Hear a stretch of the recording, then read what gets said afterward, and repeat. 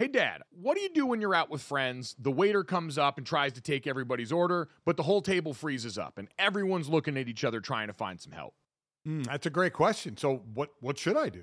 You should have some confidence, Dad, or as our friends at Jägermeister call it, shotfidence. If everyone's having trouble ordering, here's what you do. You take charge, you grab the bull by the horns, you find that dog in you, and you make an executive decision. And just order for the table a round of ice-cold Jägermeister shots. Damn, that's cold. Because apparently, we've all been drinking Jägermeister wrong. Did not know that. How should we be drinking it? Glad you asked, Dad. We should be drinking it ice cold at 0 degrees Fahrenheit. Well, that brings up other things that I love ice cold as well. And I'll tell you right out of the gate, that's going to be a candy bar pulled out of the freezer. That's my way of eating candy. Oh, I love it. On the golf course out there, you get to the turn in the middle of the round there, and you get to that little clubhouse there, and they've always got the candy bar options, and I always see they've usually got a little box of them in the freezer, and it always makes it better on a hot day out on the golf course, taking a bite of that cold, cold chocolate and getting ready to go for the rest of my round. It's the same way with Jägermeister. So wherever you are, if you're hanging out with friends at the bar, call the shots. Cheers with ice-cold shots of Jägermeister. Damn, that's cold. And remember to check out Jägermeister at www.draftkingsxjagermeister.com. Remember, drink responsibly. Jägermeister liqueur, 35% alcohol by volume, imported by Mast Jägermeister US, White Plains, New York. Lots of things go better together. Hockey, food, golf, peanut butter and jelly, Gojo and Golic, Taylor Swift and Travis Kelce. What?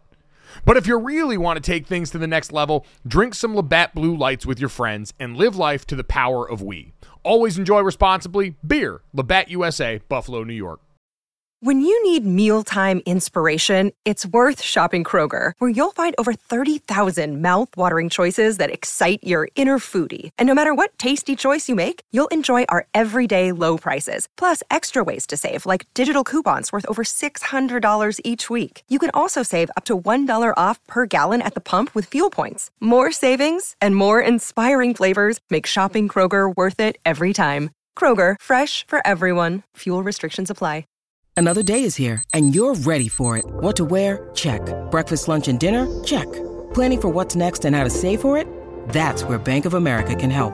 For your financial to-dos, Bank of America has experts ready to help get you closer to your goals. Get started at one of our local financial centers or 24/7 in our mobile banking app. Find a location near you at bankofamerica.com/talktous. What would you like the power to do? Mobile banking requires downloading the app and is only available for select devices. Message and data rates may apply. Bank of America N.A., member FDIC.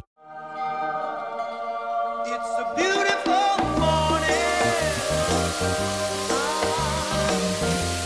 I think I'll go outside.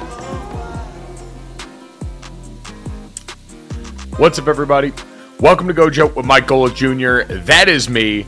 These are the holiday pods. So again, with me as always is usually our great producer, Brandon Newman. Not here today, finally finishing up the tail end of the nightmare moving scenario that he told us about on a prior podcast as Brandon's finishing up his move from Louisville to Florida. And so again, these are holiday podcasts. We pre-recorded a bunch of interviews with people that we really like.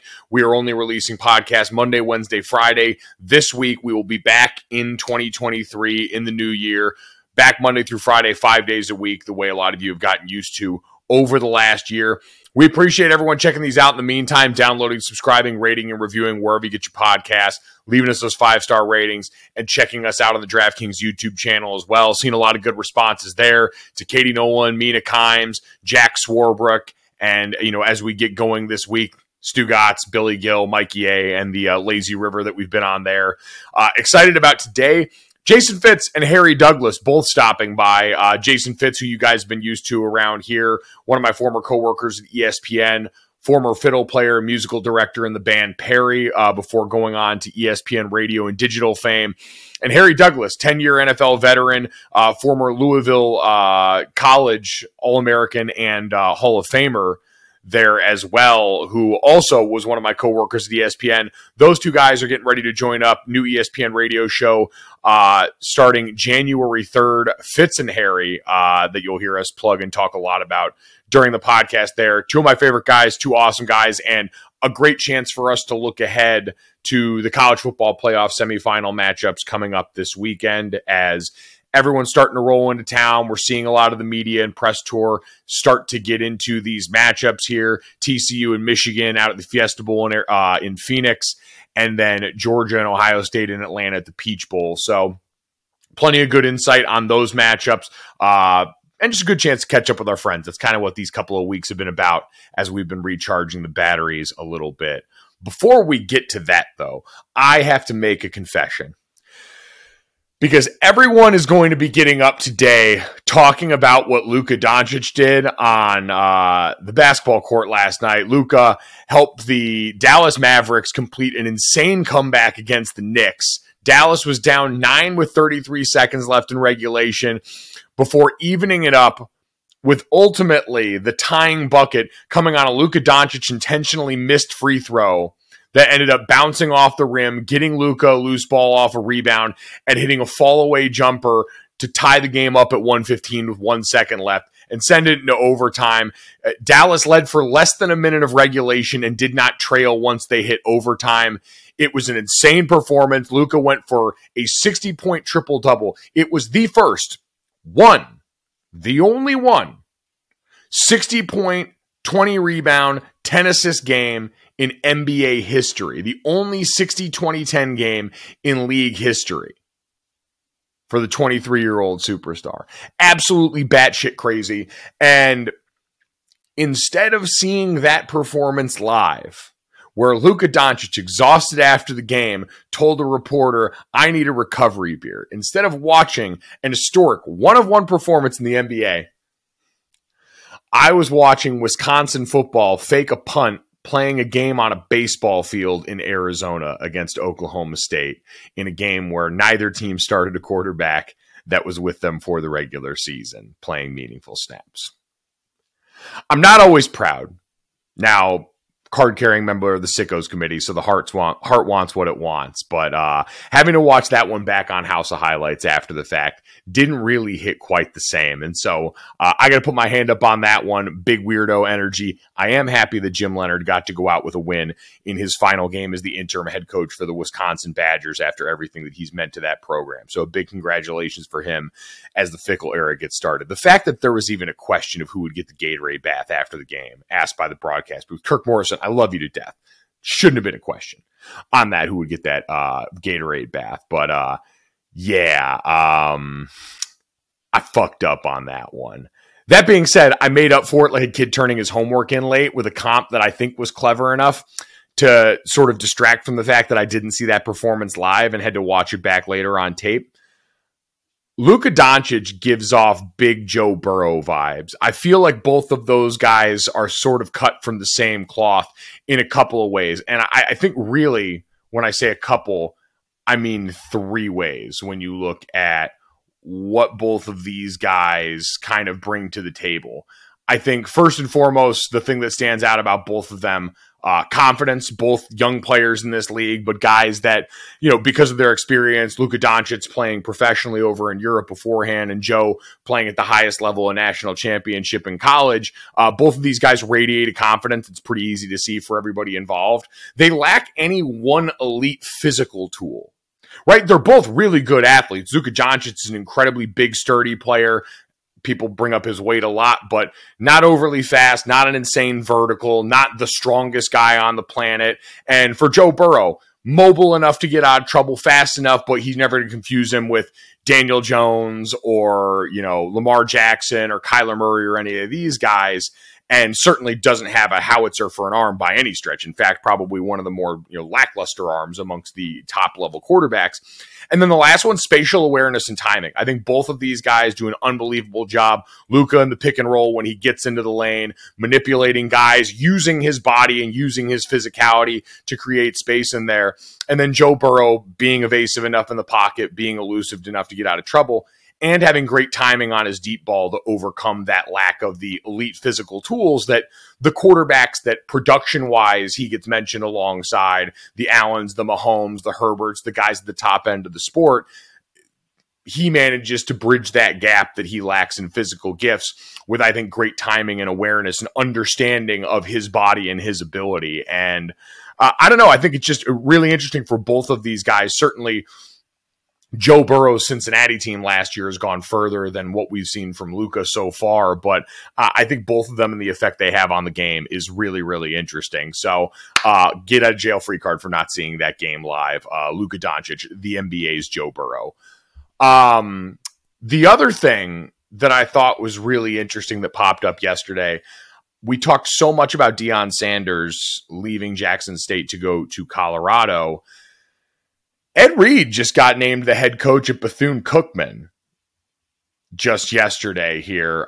Their previous coach, Terry Sims, got fired in late November after going 2-9 in back-to-back seasons. And so Ed Reed, who was on a support staff role with Miami for the last 3 years and was an advisor for Mario Cristobal most recently, gets the job there. Ed Reed, a Pro Football Hall of Famer, one of the greatest defensive backs and safeties ever to play football. You guys probably saw a clip yesterday circulating of Bill Belichick lauding him for that wild interception he had of Peyton Manning in a game. And, obviously there's a bunch of comps here, going to an HBCU, going as a Hall of Fame caliber defensive back, one of the biggest names in the sports, to an opportunity like this. Certainly looks similar on paper. The fascinating part of this on a few levels is, first off, an incredible opportunity for the players at Bethune-Cookman, right? Couple of back-to-back losing seasons, getting to see, touch, and be around someone who is as well-respected, well-regarded, and accomplished as Ed Reed is. Really cool opportunity for everyone involved in that. Other thing that pops up, as we've seen now with Deion Sanders, Eddie George also coaching as the head coach of an HBCU. We know Deion has now gone on to Colorado, but this is an avenue for former players of color to get faster opportunities as head coaches, to get that experience that can sometimes be elusive. I think is an interesting one to monitor. Now, I know there's been a lot of conversation both ways about Deion Sanders and what he did or didn't promise to get done at Jackson State, what he did or didn't owe Jackson State and HBCUs for what they helped him to get to. I heard Bomani Jones obviously talk a lot about this, that Jackson State helped Deion Sanders sort of cut the line in coaching at the Power 5 level. Do wonder if others who may be around, and for Ed Reed, he was the defensive backs coach of the Bills in 2016, obviously was in a support staff role in Miami. You wonder if at some point the light went on and said, hey, I'd like to give this a real try and a real shot, and getting to coach at an HBCU where he can come in and provide a lot of really good quality attention in the way that we saw with Deion Sanders shine a light on Bethune-Cookman now for Ed Reed. If it becomes mutually beneficial enough for both sides, for coaches of color to be able to come in and say, hey, I can get reps at head coaching a lot sooner than going through this a different path, or maybe a more traditional path for some people. So interesting to watch there. And then I think the last one of this, how styles make fights, because I said on paper, Hall of Fame defensive back taking over at an HBCU sounds very similar to what Deion Sanders did. However, we know different guys, like still different people. Deion Sanders, primetime, that big personality, selling out there. We've already seen it in Colorado and what it's been able to do marketing-wise for that program as they get ready to go here. I'm always curious with all-time greats, and Ed Reed, Deion Sanders, both guys that qualify for that, when it comes to giving game to somebody else, how those guys can do. My dad played with Reggie White, who's obviously, the late Reggie White, a Hall of Famer, one of the best defensive linemen of all time. And I always remember my dad telling this story about how Reggie White, who was famous for his hump move, this incredible show of force where you show speed upfield on the perimeter when Reggie was rushing as a defensive end. And then when you get the offensive lineman's momentum going that way, you use that arm and come up underneath and just shove them right where their body's already going. And my dad always tells this story about how their D-line coach gave Reggie an individual period one day and said, all right, Reggie, I'm going to let you try and come up here and teach the rest of the D-line the hump move. And my dad said after a couple of minutes, Reggie just kind of looked around and said, Coach, I just do it. I don't know how to teach it. Like, Reggie was just so gifted and understood his body so well and understood leverage and all of these things that are a learned part for some people of interior line play at such a cellular level that he could just do it. He wasn't going to be able to explain it to someone else who had lesser physical ability or understanding of that innately than Reggie did. And I text Dominique Foxworth for this reason, who played with Ed Reed in Baltimore. And I've always heard, like, Dominique's podcast and anything he's on is going to be must listen with Ed Reed more often in the news now, because hearing him talk about the way Ed Reed taught him how to watch film at a higher level and seeing the game through Ed Reed's eyes was always so fascinating to me. And I asked him if he thought that Ed Reed had that ability to take the greatness that he had and give it to others. And he thought he did. And I think that's, man, what an incredible asset if that, continues to be the case, not only for his peers in the NFL, but if Ed Reed's able to give some of that game to young players now at this level in college football. So going to be awesome to watch. There's still the question of, is it a perfect fit? Because head coaching is a decidedly different skill set than being a great coordinator, than being a great position coach, than being someone who's just an incredible teacher. And there's a bunch of other hats that you've got to wear, and we'll see. I'm sure based on everything I've heard about Ed Reed, he's going to have a pretty good shot of being great at this too, but it's going to be fascinating. Again, I always love trying to watch this process of all-time great players attempting to go and transfer knowledge to people who will not come close in so many cases, in 99.9% of cases, to the ability that person had and the patience that it's got to take to look at people with lesser ability and try and impart that same knowledge or try and tweak your experience to meet them is a fascinating process to watch. And if nothing else, Ed Reed just seems like he's cool as shit. Like every public interaction we've seen from him, from his Hall of Fame induction to all his time around Miami, guy just seems cool as hell. And seeing more of Ed Reed talked about in the public sphere is probably a net good for everybody involved. So, very excited to see that one. Some of the biggest news coming out of yesterday here. We're going to take a quick break, and when we come back, Harry Douglas, Jason Fitz, again, the co-hosts of Harry and Fitz, coming up starting on January 3rd on ESPN Radio, going to join us to look ahead at the college football playoff semis and a little bit of everything else in the world of college sports in the NFL. Next. All right, guys, let's talk about Jägermeister. They could have written a totally normal ad here, like a really classic ad. They could have talked about their history, the 56 botanicals. It could have been all salesy and cutesy, but they know you don't care. Jägermeister doesn't want to be like all those other ads you've seen and heard. They just wanted to say two things. Jägermeister is great, but everyone has been drinking it wrong. Damn, that's cold. Drinking it wrong? All right, if that's the case, how should we be drinking it?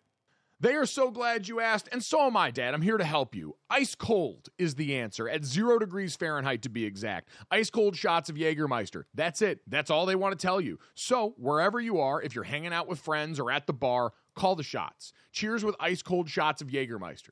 Damn, that's cold. And remember to check out Jägermeister at www.draftkingsxjagermeister.com. Remember, drink responsibly. Jägermeister liqueur, 35% alcohol by volume, imported by Mast Jägermeister US, White Plains, New York.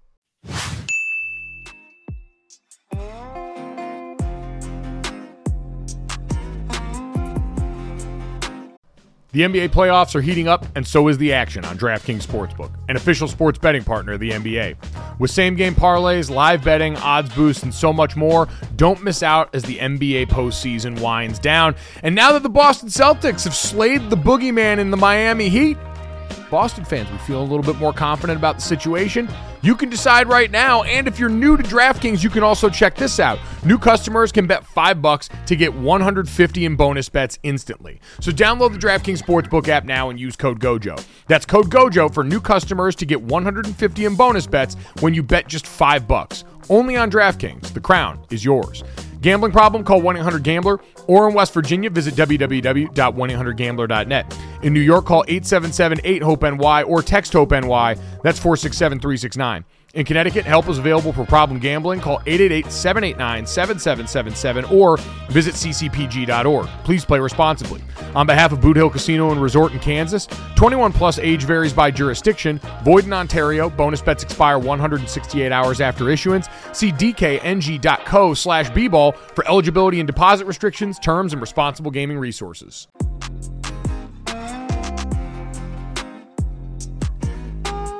All right, what's up, everybody? Welcome to Gojo with Mike Golick Jr. That is me. Holiday podcast here, which means we get to visit with some of our favorite people. And these guys are two of my favorite, and you are going to get to listen to them together starting on January 3rd. So it'll be after the release of this podcast here. Fitz and Harry, 12 to 3 p.m. Eastern on ESPN Radio.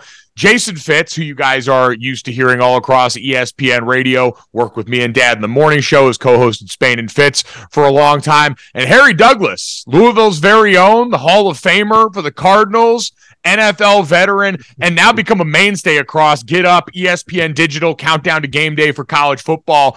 Link it up for the show here. Fellas, it's been a little while. What's going on? Man, we're just living the dream, buddy. Like, Harry's out here, got all the helmets, like, living that dream. Like, I get to work with a former, like, I'm used to working with you. Now I get to work with somebody that actually made it in the NFL. This is going to be a delight. We're not even 5 minutes in and he's giving shots already. Oh my God. See, this is what you know though, Harry, going into this, because yes. For anyone that doesn't know, so you guys have known each other for a while here. When was the first time? Do you guys remember the first time you actually worked together? 2019, right, Harry? It was 2019, show, right? I can't remember which show it was though, to be exact. It was one of the digital college football, I think, playoff or championship game. Like, no. It was Countdown to College Game Day at Baylor. Oh yeah, it was. Yeah, at Baylor, and then I did it again with you guys, SEC championship. And wow, that was always cool for me, Mike, because Harry was a big Titan, right? And so even coming through the Nashville scene, it's like you feel like you know some of those guys. So like it was just cool to get to hang out with somebody I'd heard so many good things about. And then it turned out he's actually, a pretty good guy. So that was the beginning of our friendship. But yeah, we've done a lot together over the years to get to this point. Gojo, listen, I literally last night we did a show together, right? And we were talking about something like the game on, right?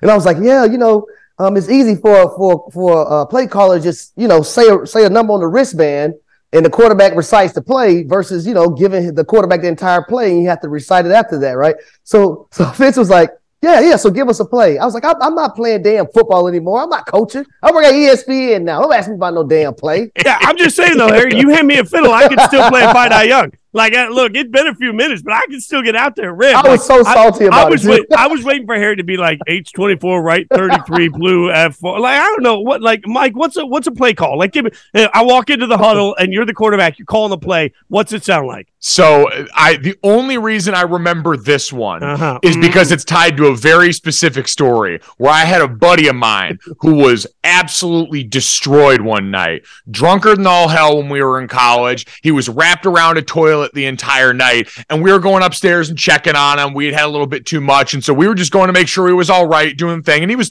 doing good. Like, not that wasn't in any danger, but just wasn't doing his best. And finally, one of our other teammates come over, one of our veteran guys. And he goes, hey, he walks into the bathroom to check on him. He goes, hey, what do you do on ride 134 Exxon Z comeback? And Buddy just pops up and goes, score a bleeping touchdown, and then jumps into bed and goes to sleep. So that's the only reason that I remember that one call, is because it is tied to that specific memory. That is amazing. I hear Exxon. I'm thinking the X has an X. So, you got the comeback by the Z. Yep. Yeah, X. We had a play called Exxon where the X had a in cut as well. So that was the Charlie Weiss playbook that we had there. Because 134 was one of the play action protections there. Because when Kelly came, it was more of the college offense stuff where everything's got a name. So like if we were running, one back power to the right, we called it Georgia hot. So Georgia was the power play, hot and cold was left and right. But when Weiss was there, you had the NFL number system because he came from that branch and that tree. You guys got to educate me on something. When you get into the huddle and it's really loud, and you can't actually hear, are you particularly good lip readers? Because so when we were on tour, there's a little mic. Like I had a mic in front of me that I sang background vocals in, but I had a foot switch. So if I stepped on it, I could talk to it. It mutes everything in everybody's ears, and I could talk to everybody. So I could like step on the thing and be like, hey, we're skipping the next song, nod if you hear me. So if you ever see a concert where all of a sudden everybody nods, that's everybody telling you, yeah, I got the call. But like our lead singer, Kimberly, she would turn around all the time. And we're in this like massive arena, and she's turning around and start going like, and like she's mouthing something to me. I can't read lips, and I'm like, we finally had to put a different mic on stage for her because I'm the worst lip reader of all time. So I would step on the foot switch, and I was like, I think we're skipping the song. And then she's like, no. And I'm like, I Look, don't know the worst place for me to ever play noise-wise was New Orleans. And we always used to have to go on the silent count. We had to signal literally everything, signal pass plays, the run game, because you literally couldn't hear in the huddle.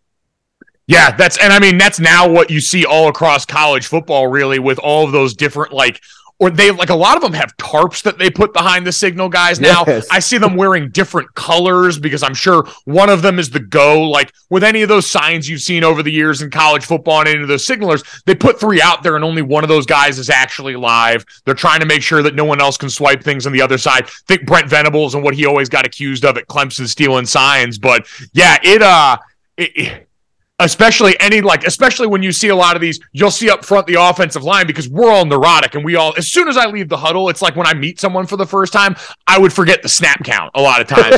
And so you'd always see me going up there and you see guys leaning next to each other. And it's like, what is it on? And you're trying to give it to your buddy without telling the D line. So we would use things like Monday is 1, Tuesday is 2. And of course these D linemen, they're just trying to figure out which direction is forward. So they don't know what the shit we're talking about. No, offensive players are way smarter. Trust me. Yes, exactly. I mean, all you got to remember is when the snap count, like the one thing you had to figure out, and that was where your snap count is. Like, how hard is that, Mike? You just heard the whole. You got a 300-pound man or 280-pound man over you that's trying to rip your head off as well. You trying to figure out, like, are you double teaming and what angle you probably need to take. You got a lot of stuff you got to worry about, man, on that offensive line. I mean, Harry Douglas just running out to the outside, just looking for who he's going to trash talk. That's all he was doing. He wasn't thinking about the call. He was just looking at who he's going to yap with. Harry, I've never asked you about that. Were you a big trash talker? Oh man, I talk shit like no other. Like that's like everyone knew, like when I was on a team and whoever we were playing against, I'm pretty sure like a couple times the head coach was like, hey, listen, we know that this is the guy. All right, don't fall for his bullshit. We know he's the guy that's going to get you riled up, try to get you a penalty. He's the one. Watch out for him. That was me. So was it you trying to get them off their game like that, or was it just how you needed to go to feel like you were going to play your best? Was it gassing you up, or was it trying to get them off their stuff? Yeah, it was never gassing me up. It's just always trying to get them off their stuff. And, you know, people, when they used to talk junk to me, they thought it never bothered me. I didn't care about people talking, shit to me. It's all about me getting them out of their game, right? And once I'm in their head, it's a wrap from there. Oh, it's a wrap. I have it in my head, Mike. Like, I don't know this, but I just have it in my head because I hear Harry Douglas just like singing sometimes. I have it in my head that as Harry Douglas runs by you, he's singing like a gospel tune, one hand in the air, knows the ball's coming to him. He's just letting you know you got beat by singing as he goes by. Like, it's just, there's an effortlessness to the trash talk from HC. I like the idea of Harry going up to moss someone and then they just hear, and I will ring you up, and I will ring you up. Was there anyone you ever remember really like getting under their skin, like one you got to them worse than maybe any other, or your favorite person to talk trash with? Was there ever anyone that was like your equal when it came to shit talking? Man, it was a guy from at the time Oakland, and it's when I was in Tennessee, and he was so worried about me. Like, he was getting penalties after penalties, like holding, and just, I was in his head like no other. It was great. It was great. And after the game, he tried to come up to me, right? And I'm thinking he's coming up to me like to try to fight. So I throw my hands up. you just immediately squared up. I didn't know what he was trying to do. He was like, "Nah, man, good game, man. Like you a tough opponent. Good game." I was like, "All right, good game." So I will fuck you up, but I didn't know. Well, why's it got to be in Oakland? So why's it got to be the Raiders that you like? The amount of strays I take as a Raiders fan here is just Harry has already reminded me in the few number of radio shows we've done together. Just get warmed up for January 3rd. The number of times he's told me that it was either a Raider person that he took out, it was a Raider person he dominated, or flat out chose not to go play for the Raiders when he had the choice of where to go play because he didn't want to deal with the state income tax. Like, I've been catching Harry Douglas Raiders strays since we started. I don't know, man. Like, I think no pun intended. No pun intended. Yeah. Ooh, got him. That's set the tone for what you guys are going to get on January 3rd. See? Harry, speaking of going up to guys after games, I was curious how you felt watching that 49ers defense after their game against Tampa Bay, all going up. Did that surprise you at all with the approach that they had, the amount of guys coming up and the reverence for Tom Brady, who they just whooped his ass on the field? not 5 minutes before that. Did that surprise you at all from either side, from Brady or from the Niners? No, it didn't, because at the end of the day, when you look at a guy like Tom Brady, right, he respects his opponents. He respects everyone he plays with, because to make it in the National Football League, there has to be something special about you. And then number two, you look at the San Francisco 49ers and those players. A lot of those players, probably still drinking Similac, were still getting burped when damn Tom Brady started playing. You know what I mean? So he is an idol. He's a guy that a lot of people, want to mimic their careers after. He has the most Super Bowls ever with 7. He is the greatest of all time from the quarterback position. So when you get an interception and, hey, Tom Brady, it might not be normal, but you understand that you don't know how much longer Tom Brady is going to play this game. So if you have an opportunity to get his signature, his autograph, I'm taking it 110%. Hell, I'm still trying to figure out how I can get me a damn Brady jersey. I got to call Julio. Julio, hook your boy up, man. Come on. I think, though, guys, that speaks to something that has really been eye-opening for me since I got into this business. 'Cause when you come from the fan standpoint, as a Raiders fan, there's certain teams I hate, right? Like on Sundays, I hate them. I try and cover them well, but you feel that deep-rooted thing. But what we've seen over the last few years, like when you start talking about the pass rush groups and the tight end academies, like what you see are position players looking around saying, hey, we're all a part of this brotherhood. Like, let's make each other better. And it's kind of wild, because I tell people all the time, you got to understand that there's a difference during the game and then immediately after the game. And to the point that there's such a camaraderie for guys that played. Like, there's a camaraderie that you guys feel with other guys that have been through what you've been through, and only you guys can know what that entire journey is like from a business standpoint, from like a lifestyle standpoint, from what it means for your family. Like, I think sometimes we have to remember that even though as fans, we're looking at the helmets and we're really fired up about it, the minute that game ends, what you got are a bunch of brothers that are going at it for 60 minutes of everything they can give. Like, at that point, it's just about the brotherhood of playing football. Yeah, and I'll tell you something I wish I would have did a lot more, like while I was in the National Football League, was collect jerseys. I think I started doing it my last 3 or 4 years in the league. And, man, I got Drew Brees' jersey when he broke a damn record against us in Atlanta. So that was pretty cool. And then, but he was like, I told you before the game I was going to give it to you. So here you are, my man. And then I got Darrelle Revis. I got Devin Hester, Tony Gonzalez, Deshaun Jackson. I got all these guys, man. Okay, I need advice. So. I need advice from both of you then. Okay, talk to me. Y'all know I got a tattoo with Max Crosby at the draft, right? And the week of the draft, you got a tattoo of him? With him, what? Harry, not okay, of that's him. Right. I mean, don't act like it's out of the realm of possibility that you would have gotten a Max Crosby tattoo, Fitz. A tramp stamp. It would have been straight on the back right there. It's like, I love me some Max with 2 X's. But I feel like you would have added a 3rd X. Probably. Triple X Fitz. But so we went into Hart and Huntington, the Caesar's Forum shops, and we got tattoos. So we were there for like 4 hours, and the best dude. Like, we become sort of like we're texting buddies, right? Like, I try not to blow him up during the season, but we're texting buddies at this point. But as we were wrapping up, I made the joke because I was asking him what it felt like to have so much relevance for somebody that came from a different spot. The basic comment here is like, hey, you have become the star of this franchise. And to put a little bow on that, I flippantly said, look, I went into every store because I was going to have him sign a jersey at the end of our thing. I was like, I went into every store. You can't find a Max Crosby jersey anywhere in the city of Las Vegas. Still, they are never around. Always sold out. And he laughed and he was like, dude, I'll sign you a jersey. Like, don't worry, I'll get you a jersey. And then he told a story about the one quarterback that didn't deliver on that promise, right? But I've never gotten that jersey since. And like at one point in the offseason, I was like, hey man, I'd love to hang a jersey on set. Like, let me know if I happen to donate to a cause or whatever. And we got to talking about something else, and then the conversation went somewhere else. And now I'm like, I don't know what I do. So like, what's the line? Do I hit Max up again? Am I supposed to, like, since he offered one, do I ask for like a game worn, or do I just ask for any jersey? Like, how do I play this at this point? Because beggars can't be choosers. Beggars can't be choosers. So I am the beggar. He even though he offered, I'm still the beggar here, right? Yeah, I mean, of course, because he didn't give it to you yet, but you still want to beg. Hey, Max, don't forget about me. What about me? Where's my jersey? Shut up, Fitz. What about me, Max? How about the jersey? Over and over again. He's going to give it to you. I have faith in Max with 2 X's. With 2 X's. Fitz, when you know I say why he has 2 X's in his name, by the way? I don't. Because when he was born, his parents had decided he was going to be named Max. He was so huge. He was over 12 pounds as a baby. When he came out, his mom was like, look, you're too big to be Max with 1 X. You're extra large. So the 2 X's was intentional after he was born by his mom. So they just straight up hit him with the Magic Mike XXL. It's like, no. This movie's too big and too great to just be 1X. 100%. 100%.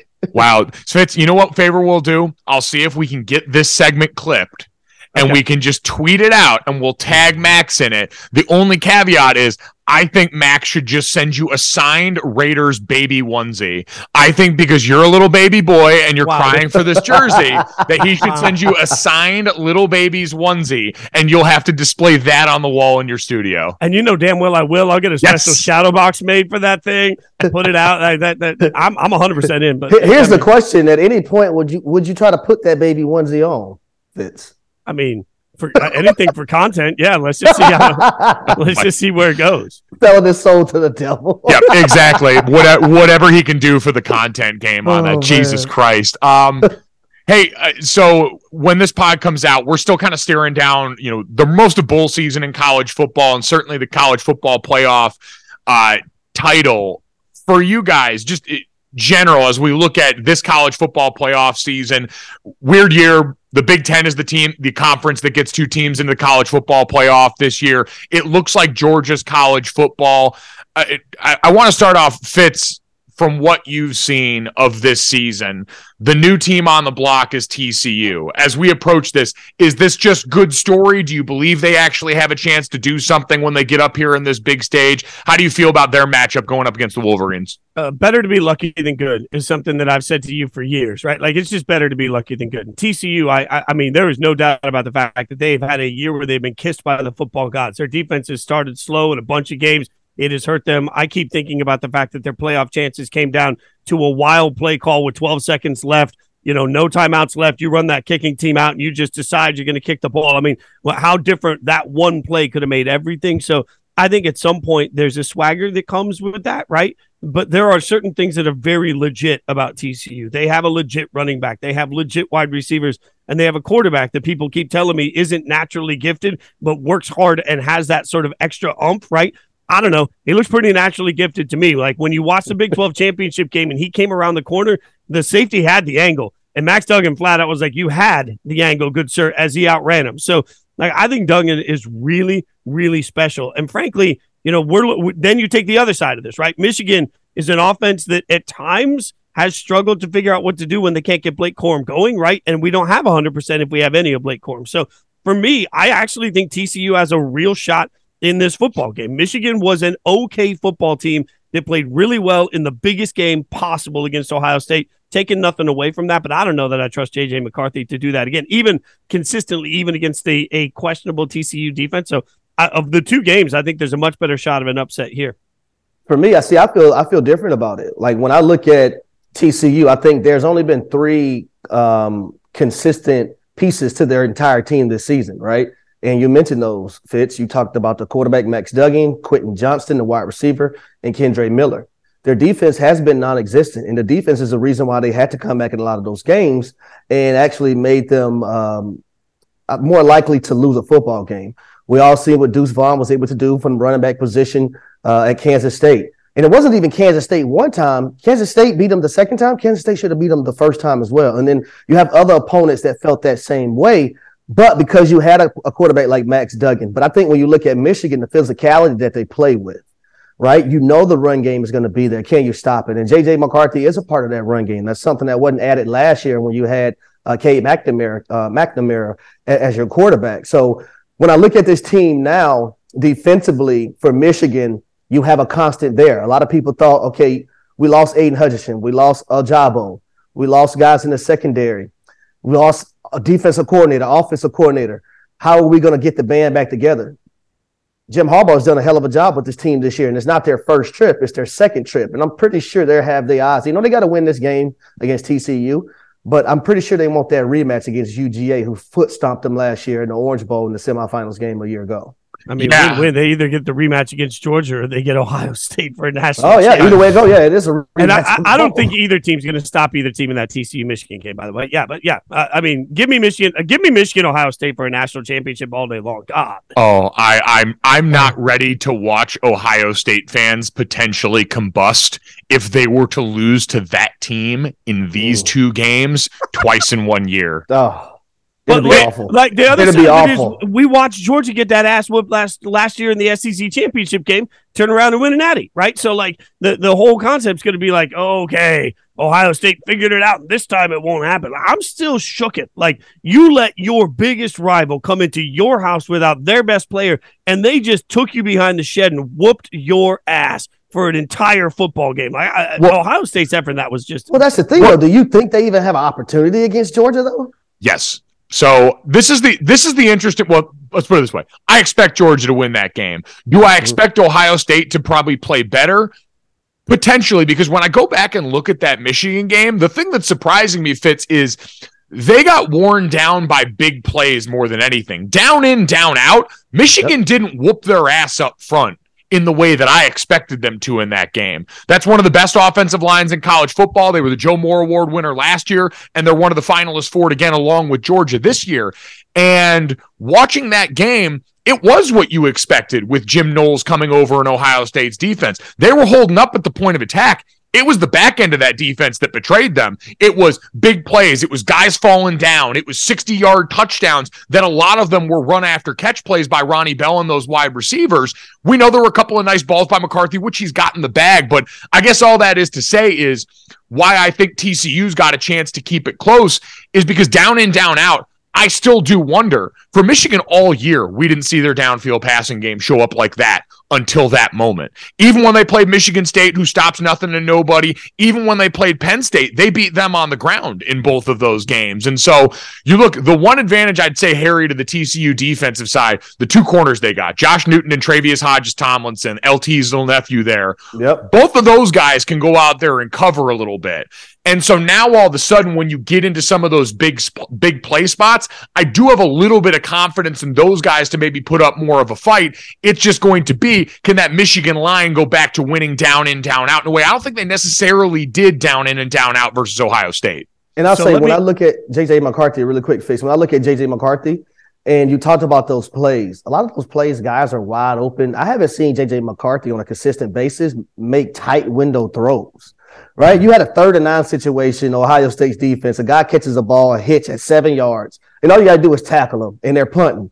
He gives up an explosive play. Then you had another one where it literally reminded me of Jordy Nelson against running a corner post against a safety for years and years from Aaron Rodgers, where the corner over the wide receiver got no jam whatsoever. And now that's a bomb for a touchdown. So you had plays like that. I haven't seen J.J. McCarthy this season thread the needle, make tight window throws, and that's the thing that I kind of want to see in this game, because if I'm TCU, I'm forcing J.J. McCarthy to beat me, not that run game. Well, and that's what Ohio State was trying to do. This is where I put on my analytics, glasses. Okay, guys. But there's a moment here where if you look at the numbers, J.J. McCarthy against man has been substantially worse as a passer. Completion percentage, QB rating, both much, much worse as a passer all year. Ohio State saw that. So Ohio State ripped apart their entire defense, and they came out and they played a bunch of man in a way that they don't usually play. I think what they thought is they were going to catch J.J. McCarthy making mistakes. Instead, they had so many communication issues on the back end of their defense, they left things wide open, right? Like, so I think that two things on this. One, I think it made J.J. McCarthy look like a world beater when he's not a world beater in that way. That was the crapshoot Ohio State took, and their guys just weren't ready for it. Two, I think if Ohio State had that game all over again, they would say, okay, let's just be who we are instead of trying to be who we need to be to trick them. So TCU, I think, comes in with a little bit of advantage because they're not defensively, they're not going to change what they're doing to try and trick up Michigan. We saw that didn't work by Ohio State. I think Ohio State coaches tried to get tricky and really blew that game as a part of it. That being said, to Harry's original point, your point about Ohio State versus Georgia, this does feel like, and I'm not the first, I've said this on this podcast, plenty of people said it, we feel like we're living in Georgia's world right now, right?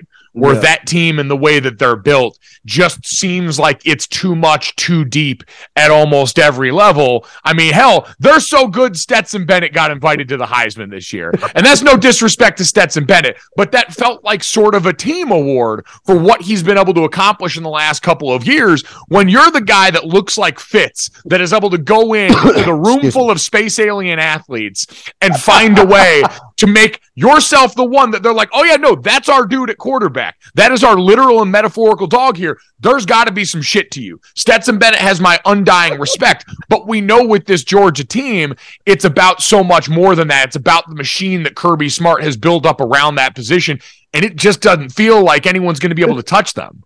Can you imagine? What does Stetson Bennett look like again? Who does he look like? Fitz. Can you imagine an alien abduction? Like somebody from Mars goes into the spaceship and they're like, go get us a starting quarterback, a Heisman candidate starting quarterback on an undefeated defending national champion so we can clone that quarterback for our own league in Mars. And they come back with Stetson Bennett. You know, like the leader of that world would be like, no, you guys missed the entire assignment. Like nothing about him looks, screams, or feels like that guy, but he is it. I'll tell you this. What I love about Kirby Smart, though, and the way he game plans for teams, he's going to take away what you do best. And we've seen that against the Tennessee Volunteers. We knew the vertical pass game was so big for Tennessee. Kirby Smart said, you know what, defensive guys, I need my D-line. I need you guys to be effective. Keely Ringo and my secondary, Lassiter, all you guys, I need you to step up this game. And they stepped up. They took away the vertical pass game. They did something that Alabama wasn't able to do, right? And Kirby Smart came from the Nick Saban tree, which blows my mind. How did Kirby Smart figure it out? But Nick Saban and their team didn't figure it out when they played against Tennessee. But they're going to do – and what does Ohio State have? What? The quarterback, C.J. Stroud. When I look at Ohio State, though, I think the running back position, Travion Henderson not being able to play, and then you have a lot of question marks, I think, on their offense right now for me. And if you was to ask me who would I take skill position player-wise, the players from Ohio State or Georgia, it might surprise y'all because I'm taking Georgia's. Why? Because the tight end beef? They're physical, and most of them going to play on Sundays. Darnell Washington should be illegal. That's what I'm convinced. If you put a Sasquatch on the field to play football, that's what it would look like. That man is way too big to be moving that well on any given down, and he's not even the best tight end on the team. The other guy won the Mackey, for Christ's sake, and isn't even going to be draft eligible for a year. It's been the biggest measure of that offense to me is you have got a guy named Ladd McConkey, very much remixing dudes. They're throwing him end arounds and letting him cook dudes in the open field. He's hitting dudes on double moves, and it's working, like down in and down out. You're right, Harry. I don't think that's a stretch, especially since for Ohio State, Jackson Smith-Njigba not going to be playing. Hasn't played most of the season dealing with that hamstring injury, but he made his decisions for the draft there, which are fine. But no, Georgia versus the field at this point. I'm taking Georgia. Are you guys in that boat? Yeah. No, me too. Yeah, and I think, look, there's two things I was really right about at the beginning of this season in college football. I'll toot my own horn. One is I said right out of the gate that I thought we could get two Big Ten teams in the playoffs, and everybody laughed at me. And what do we have? Two Big Ten teams in the playoffs. Like, this one just made a lot of sense to me. The other thing is that I think not just winning a national championship obviously cements the legacy of Kirby Smart in Georgia. Specifically, beating Alabama for the national championship changed everything for everybody in that program, because the one but that you always have for Georgia was, well, can they actually take down Bama? Can they do what they need to do in that? They're not going to win the big game. Georgia fans have been for years just absolutely in their feels about what happens in these situations. When they beat Alabama specifically for a national championship, I think it released a level of swagger the world was not ready from the entire roster, from Kirby Smart. Like, there's a difference. You talk about Stetson Bennett. I thought week 1 of the season, Stetson Bennett came out with a different level of like, yeah, I'm here, I belong, and this is my team. And I think we've seen that from Kirby Smart all year. Like, to your point, Harry, every single week they come out with the confidence of like, yep, you're not going to beat us. We're going to find, even in the close games where they haven't played well, there's never been a moment of panic for anything Georgia's doing. I think that all comes back to Kirby, and that comes back to winning a natty, but it comes back to doing that over Alabama. That's why I'm in on Georgia over the field, because they have a level of been there, done that through this whole playoff that nobody else will have. And that hits different. And people think that's easy, right? You just won a national championship. Every team, they're literally coming for you every game. They want to have their best game against you, because why? They want to knock off the national champion. For them to still go through this season, win the SEC championship, remain undefeated, and every game wasn't going to be a blowout. You got to think about this now. They lost, hella guys on defense to the National Football League who's making a difference on teams right now at this moment and are contending for playoff spots or in the playoffs already because based on their record. But for them to be able to control the band and add more pieces to the puzzle, you know, mix in the young guys and still have Stetson Bennett be that guy says a lot about me. They got a three-headed monster at running back. You look at McIntosh, Milton, and you also have Edwards. Just think about how deep this football team. And I'm gonna jump ahead to 2023. I don't think Georgia's going to be right there again with the way they're recruiting. I mean, they've been recruiting like this for years, right? So this is the moment where they win a natty, the dam breaks, and now all of a sudden you're like, oh, wait, all of these amazing, like they've had a top 5 recruiting class, 5-6 years in a row? Like, now we're talking about dynasty now. Now you move into the conversation. They are the new dynasty. Alabama. They're the new Bama. Legitimately. Fitz, to that point, I remember calling the Peach Bowl game against Cincinnati on radio for them, and I had been doing games on Thursdays that year. So a lot of Group of 5, American Conference, the Sun Belt, all great times. But when you start to prep for Georgia and you look, and 3 deep, it's number 2 at their position coming out of high school, former 5-star player. Number 1 at their position, former 5-star player. And these guys are running the damn scout team like it's 0-1 Miami out here. And it starts to really register that sort of depth is uncommon. Bud Elliott over at 24/7, I think, is the one that does the blue chip ratio every year, where the teams that just talent-wise, walking into the party, have enough based on what we've seen historically from how they've recruited to be able to even compete for a national championship. And you've had teams like Alabama and Georgia setting records of the percentage of their roster that are blue chip players. But you guys brought up too that know-how and how to do it. Like, that's the one thing I do remember so vividly is Kirby's got a lot of reps at this, even going back to the title that they lost, of how to navigate that middle ground. When we played Bama in 12, they had already been there and done that. That 40 days in between where you've got to figure out how you're going to balance practice, how you're going to balance rest. Are you going to send guys home for any amount of time? And then once you get to the site, when did you install your game plan in the lead up? How did you attack that so that when you get down there for the week of, and then how are you going to structure practices there? All of those are things that if you're going through the playoff like Michigan did last year for the first time, well, you're trying to figure all that out. It's trial and error. You're going off what you know, what you've talked to other coaches about, but there's a difference in lived experience. I think we'll watch Michigan benefit from that in a big way this year, of just walking into that space with a comfort level for the second time that now Georgia has over a long body of time and with better players and coaches than most of these places. Hey, it's Kaylee Cuoco for Priceline. Ready to go to your happy place for a happy price? Well, why didn't you say so? Just download the Priceline app right now and save up to 60% on hotels. So whether it's Cousin Kevin's Kazoo Concert in Kansas City, go Kevin, or Becky's Bachelorette Bash in Bermuda, you never have to miss a trip ever again. So download the Priceline app today. Your savings are waiting. Go to your happy place for a happy price. Go to your happy price, Priceline. So I remember when I was touring, we had a show in Arizona in the summer, and it got so hot in the middle of the show that all of the power just went out. There's the speakers, everything. And the singer turned around and she's like, what do we do? And I was like, everybody grab an instrument. We're going to go to the middle of the crowd. We're going to start walking around the crowd, and we're going to play acoustically while we just walk around, play and sing with the instruments in our hands. And we did that for like 20 minutes while the system cooled down. We got back up on stage. We played the rest of the show. I only tell that story because that was about a year before the first time I did something big on radio, and I made the life change, right? And so I'm in on radio, and something went wrong at ESPN where like the music wasn't playing or something. And I just remember sitting there saying, like, I have no idea. And I think like in that moment, I was like, God, as much as I'm sitting here and I'm on a national platform, I haven't experienced enough shit goes wrong moments to know how to get out of that. And that's the biggest difference in my life every day right now, going into radio this year with Harry, right? Like, I've seen so many different time slots, so many different things. Like, there's very little in the last 5 years I haven't experienced. I know how to handle the God forbid tragedies that come into the middle of a show when you're like, hey, we got to get to this right now. You know, the stuff like that, you just don't know.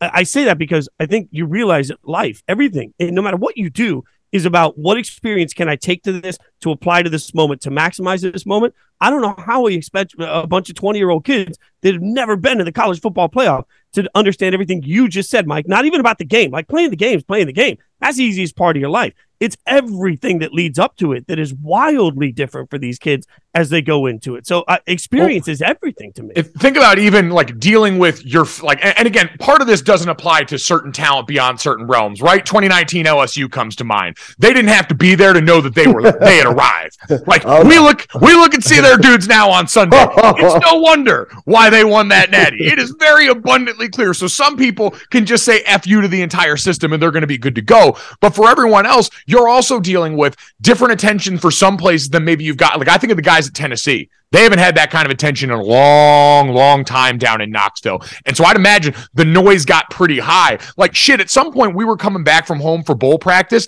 and people had actually, I don't know if they bought tickets to get in the airport or what, but when we landed in South Bend, there were people waiting at the gate that knew when we were getting off the plane that had helmets and memorabilia and all this stuff for us to sign. We had never seen that. We've been losing 2-3 games in September and just wondering if folks were going to show up for the player walk. Now you've got that attention. We moved hotels the night before the national championship game so that guys would be a little bit separate from their families. And those are all things that you're doing because you're trying to minimize the noise when you've never had that volume in your ear before. And most of these teams now, especially Georgia and Michigan, have had that volume. And with this current roster, which is also a big thing. It's one thing for the coaches to know how to do it. It's another for your veteran players to know how to do it too. Well, I was even saying Ohio State as well, because you look at them losing the national championship recently to Alabama when Justin Fields was there.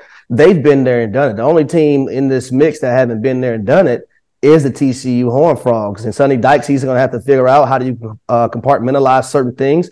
How do you set aside time for these guys to be with their families? When is the cutoff time for those guys to just be with the team? All those things logistically they're going to have to figure out versus the other 3 teams that have been there and done it. Yeah, but Harry, I'd ask you what that experience was like, but you played at Louisville. Like, I mean, you guys. Wow.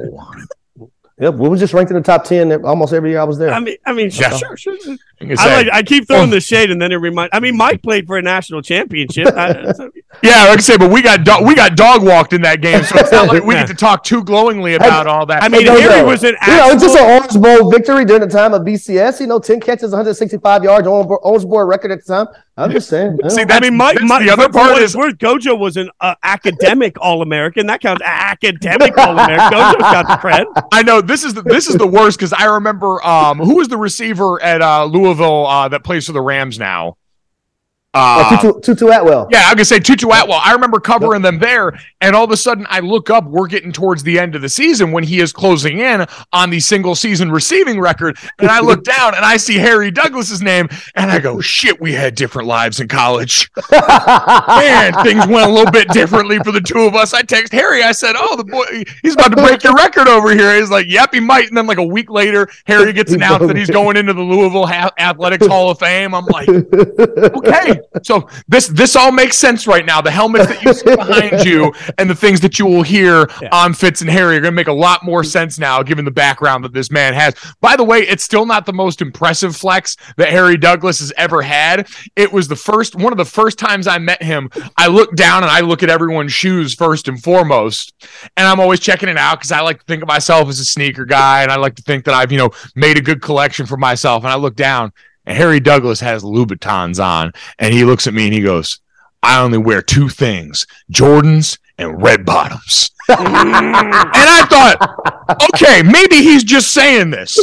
Every time I saw him, it was Jordans or red bottoms. So, Harry, that was where I immediately went, okay, this man is about that life.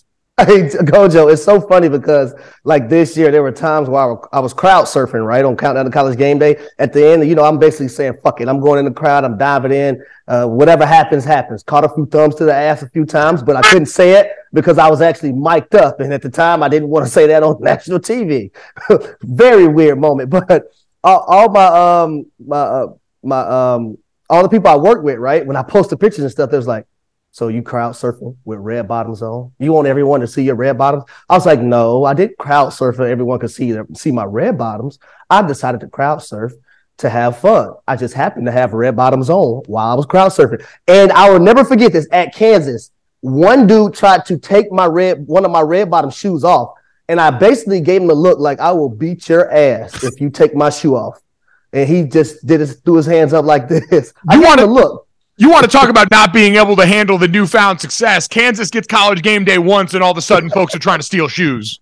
Can we also try to take it off? Like, just acknowledge how different Harry and I are in some way. Like, because I took the very large step of trying to fill Mike Golick Jr.'s shoes for the Big 12 championship game, Dr. Pepper tuition giveaway, which, by the way, Mike is a legend down there. Like, everybody from Dr. Pepper, the minute I walk in. But, for anyone that saw the broadcast, I wore a pair of neon green shoes that I wear pretty regularly. And I literally go into Amazon and I type obnoxious neon men's shoes, and anything that comes up under $40, I buy it. Like $40 is sort of my threshold. $40 is it for me, right? So like I wore my, I think they were like $25 when I got them, my obnoxious green shoes.